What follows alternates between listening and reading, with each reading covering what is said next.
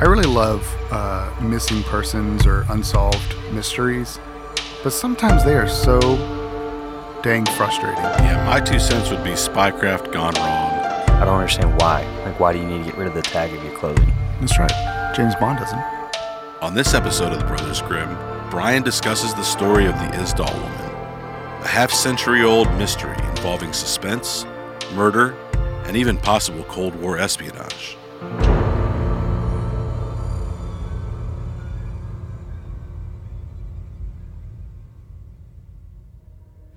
So, contrary to popular belief, the Death Valley doesn't only exist in the state of California, it also exists in Bergen, Norway. Bergen has its own version, but a much more sinister nature than the one we're familiar with. The remote and icy location of Isdal Valley is known by locals as Death Valley. This is primarily due to the fact that the valley was the site of many suicides during the Middle Ages. On November 29, 1970, Norwegian's own Death Valley lived up to its nickname when a man and his 2 young daughters discovered the dead body of a burnt woman, with no evidence of a fuel canister in sight. The discovery would lead to a half-century-old mystery regarding her true identity, with what feels like a million trails that have gone cold. No pun intended. Much about the discovery of the body was very unusual. The woman was found lying with one arm across her chest and the other outstretched in the air, surrounded by carefully placed items including a broken umbrella, remnants of rubber boots, several plastic bottles, and a watch and jewelry. Although it was apparent the woman had been wearing many items of clothing, all the tags and evidence of the manufacturers had been cut out. The objects surrounding her also had the labels removed, and the brand names were scratched off. You said the woman was burned. Was the clothing burned? She was like halfway burned. I wouldn't say she was fully burned, but there were still clothing on her, and then there were items neatly placed around her. Police found nothing at the scene that could provide any indication of this woman or who this woman was. Without an identity, she came to be known as the Isdal Woman. An autopsy later found 50 to 70 sleeping pills in her stomach, but they weren't mostly absorbed into her bloodstream, eliminating it as the cause of her death. Soot particles in her airways indicated that she was alive while her body was being burned, and carbon monoxide poisoning was ultimately determined to be the official cause of death. There was unexplained bruising on the side of her neck as well that could have been caused by a fall or some sort of blow to her neck. So was her neck broken, or was it just bruised? No, there was just a bruise on her neck, as if like somebody had punched her, or she had fallen on a rock, or, there's just some sort of impact that happened to her neck. So she died from the smoke inhalation. Yes, that was the official cause of death. Clues to who and why the Isdal woman had died began to appear just 3 days after her body was found. At the Bergen railway station, 2 suitcases with previously booked tags were found containing Norwegian road maps, a steel spoon, a sewing kit from Geneva, a shoe shop bag from Rome, and a variety of wigs. Many different denominations of money. There were also prescription glasses, eczema cream, and various other items. Everything in the suitcase had all the indications of the brand names and labels removed or scratched off, just like the clothing found on the woman. This sounds vaguely familiar to a story that was on Netflix's new Unsolved Mysteries series. It was about a woman that disappeared from a hotel, and when they looked at her closet, all the tags for all of her clothes were removed.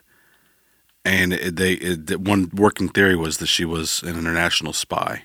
Interesting. Yeah, that seems to be a common theme with, spy activity or something, or suspicion of spying. But I don't understand why. Like, why do you need to get rid of the tag of your clothing? That's right. James Bond doesn't. Yeah.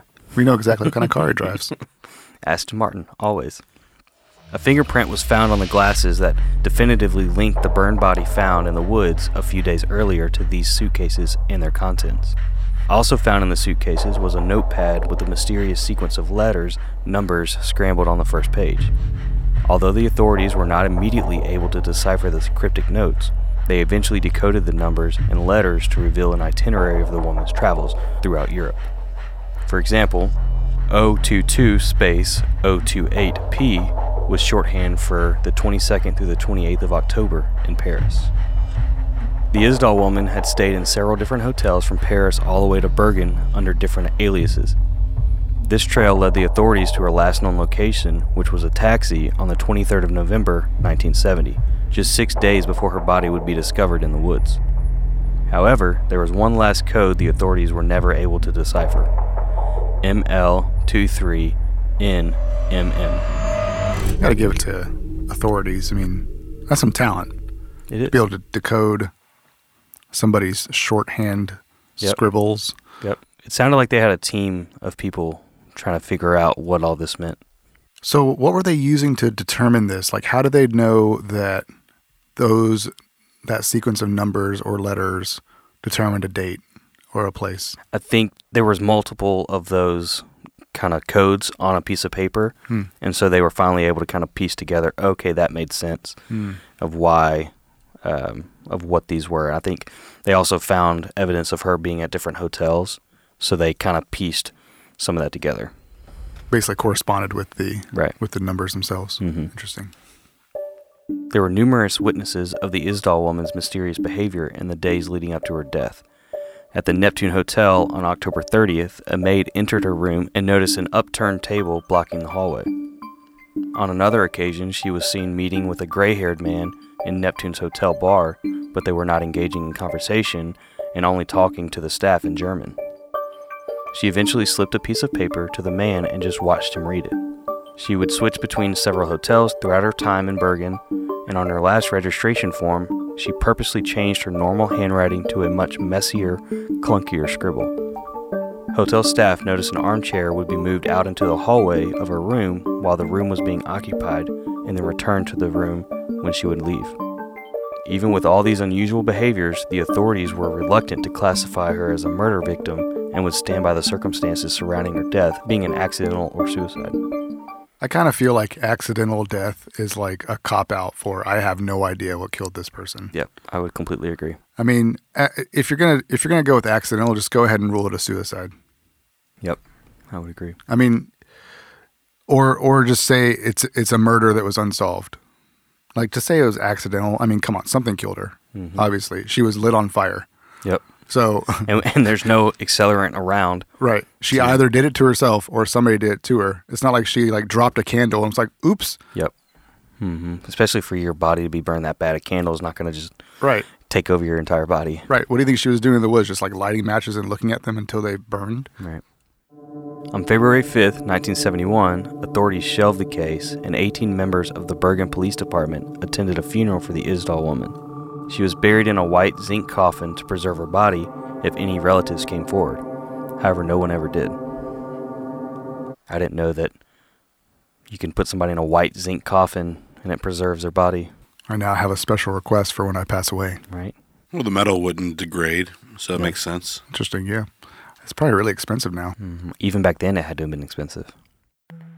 In 2017, a BBC article created a newfound interest in the case, and the BBC and NRK, a Norwegian news outlet, joined together and launched an investigation using modern science and techniques. Looking back, the hotel logs show the Isdal woman being 25 to 30 years of age, but tissue samples and dental analysis suggest she was closer to 45. The BBC and NRK were given access to a file dated December 22, 1970, that was classified as secret. The Isdal woman was involved in a meeting about an experimental Penguin missile, which was the first NATO anti-ship missile with an IR seeker. Still to this day, no one really knows who or how the Norwegian famed Isdal woman died. I mean, I guess my first thought is spy, right? Right. But any person trying to get rid of any spy or any organization trying to get rid of one of their spies, or maybe an enemy spy, would probably dispose of the body better. You would think. I mean, it seemed like she was left and placed in a specific way. Right. So, if it was an enemy spy, then maybe they were trying to expose the person and hoping that the trail would lead back to who she was. Right. Or it was their own organization who just did a terrible job. Yeah. Of course, that's assuming that she's a spy that was murdered. Yeah. I mean, that's definitely one of the theories. Many people still believe suicide is the cause of death, even after the authorities determined the cause of death was a carbon monoxide poisoning and there was no fuel accelerant around. I can't get on the suicide train. Yeah, it's hard. It doesn't feel like suicide, mostly because of, like I said before, if you're going to light yourself on fire, there are better ways to do it. Yeah, oh, for sure. But if there is no accelerants, then what caused the fire? We don't know. And that's what's weird is, like, you would think when they did an autopsy of her body, granted this was 1970, but that there would be some sort of evidence of some sort of accelerant. Like, right. There had to have been something. Or was she burned somewhere else and then placed there? Mm-hmm. That's the other option. Yeah, I mean, the first question I would have is, was the ground around her burned? Because if she was burned there would be environmental impact at the location that she burned. I'd like to believe that it wasn't because of the items that were placed neatly around her. So if the fire was there, I feel like they would also...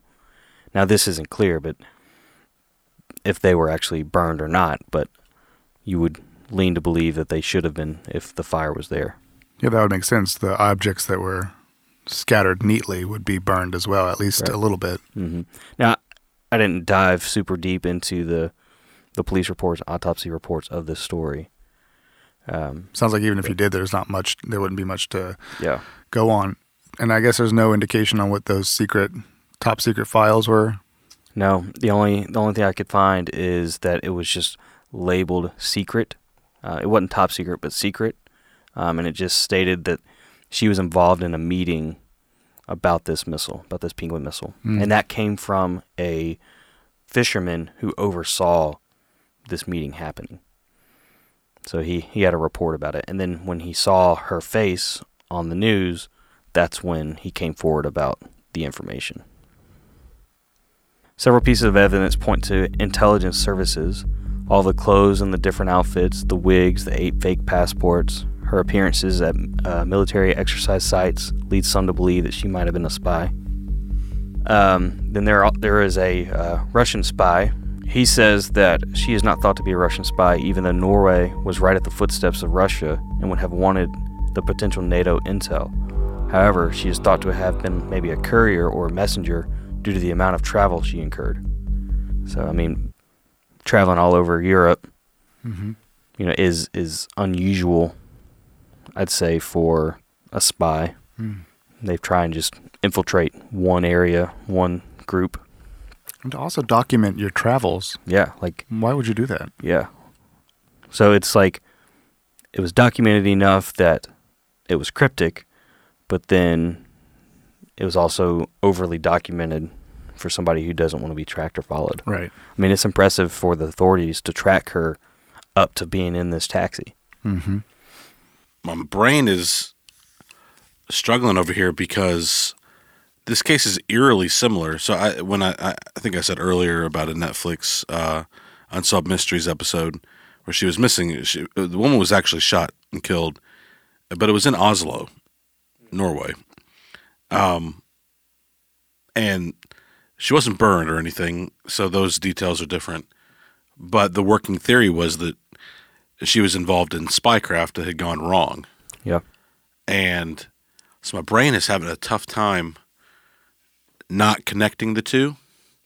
Well, it's interesting that you bring up a movie that you saw on Netflix, because there's actually another movie that has a very eerie parallel to this story. And this movie is based off a true story. So when I was researching this story, what piqued my curiosity was when I came across a film called 2 Lives. It's a German war drama written and directed by George Maas and stars Julian Kohler. The movie is set in Norway and Germany, and it is loosely based off an unpublished novel by Hannelore Hippie. The movie is a mix of truth and fiction about Katrin Evensen Madral, a woman who fled from East Germany to Norway to be reunited with her birth mother. So she fled to this same city, Bergen, Norway. The movie explores cases of Lebensborn or war children. These were children that were taken away from their German soldier fathers and Norwegian mothers and either orphaned or adopted by German families. Some of these children were recruited by Stasi as agents to flee East Germany to Norway to serve as spies. The movie was inspired by a news report in the late 1980s, so 10 years after the Isdal Woman was found, of the discovery of a half-burned body of a young woman near Bergen. There was suspicion of her identity and believed that she may have been a Stasi spy. So now, in 10 years, you have 2 women that were burned out in the woods, out on trails somewhere, and the 1980s one peaked a movie, but the original one, it's just an interesting parallel of similar stories. Eerily similar. Yeah. Like almost the same details. Mm-hmm. Yep. I found this movie. It's on Amazon, so you can watch it on Amazon for free. Clearly, they have a problem with disposing of spies in Norway. Mm-hmm. It's funny because when we did the Bobby Dunbar episode last season, I had a same feeling about a whole different story that had a lot of similarities. Yep. That's crazy. Yep. But regardless, whoever this woman was, she paid very careful attention to removing all the evidence of her identity, so much so that to this day, no one has ever come forward looking for her. I really love missing persons or unsolved mysteries, but sometimes they are so dang frustrating because you have all of this information, all of these facts, and the authorities cracked cryptic messages that tracked her all across Europe, these different hotels, and all of a sudden, it goes cold.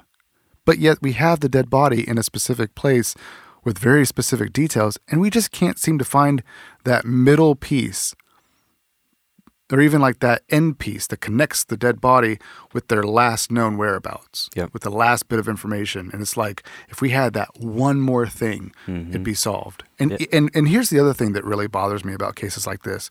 Clearly her face is recognizable, right? It's not like the whole face was burned. Right. People recognized her from the town and then recognized her in the pictures. But how can this person have no family? How can this person have no family to look at that on the TV and go, oh, that's my daughter, or oh, that was my wife. She left me 10 years ago. Which to me makes the idea of being a Stasi agent, she was taken away, or being like a war child, she was taken away from her original family, given to another family. Maybe that family no longer exists, or maybe she ran away, something, and so it could lead to they just don't recognize her. I don't know. That is bizarre. So there are no real good pictures of what she looks like. There are just some good sketches of kind of what she looks like. I love modern technology because they can take police sketches of people's faces and create modern versions of them. Oh yeah, and they look so realistic. And you're like, yeah, I could definitely see how that person is. But even they reopened the case in 2017, and still even then they can't. Nobody's come forward. Nobody recognizes her. They don't have any further information of who she was, or. I mean, this was 50 plus years ago. Mm-hmm. So you would think by now, anything top secret, they could probably share. Right. You would think some information about it if we know who it is. Yep. Maybe not. Maybe that's just. This is the area she was found in too, though. It's like it's super... That's pretty remote. Yeah, it's not super easy to find. Here's some of the items, like the watch and stuff. So it looks like some things where they were burned. The umbrella and stuff. That's so weird. We'll post these photos on the post for y'all to take a look at. Even those suitcases look like somebody who's in intelligence. Look like it just got lifted out of a spy movie. Well, that, like I said, I have a hard time with unsolved, murders because you have all this information and you're nowhere closer to knowing what really happened. And I think that just deep down bothers me. It's not the not having an answer. It's the being so close to an answer, but then never getting it.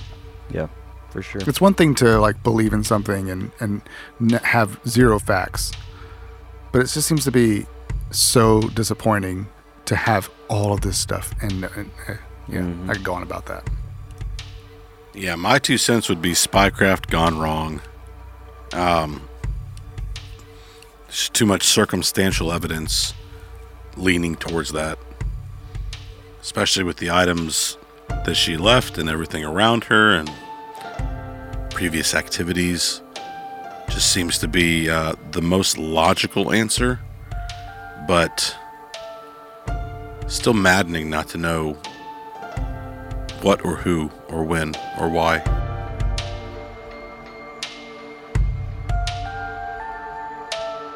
This episode was written by Bryan McIntyre with discussion from Jeremy Thompson and Joey Thompson and was recorded at Starscream Studio. Grayson over at Starscream is an incredible producer and engineer, so be sure to visit starscreamstudio.com for all your tracking and recording needs. Additional audio support by Will Compton and original music composed by Nick McClure. Be sure to subscribe, and when you do, drop a line in the comments and say hi. We want to hear your grim stories too. Thanks for listening, and we'll see you next episode.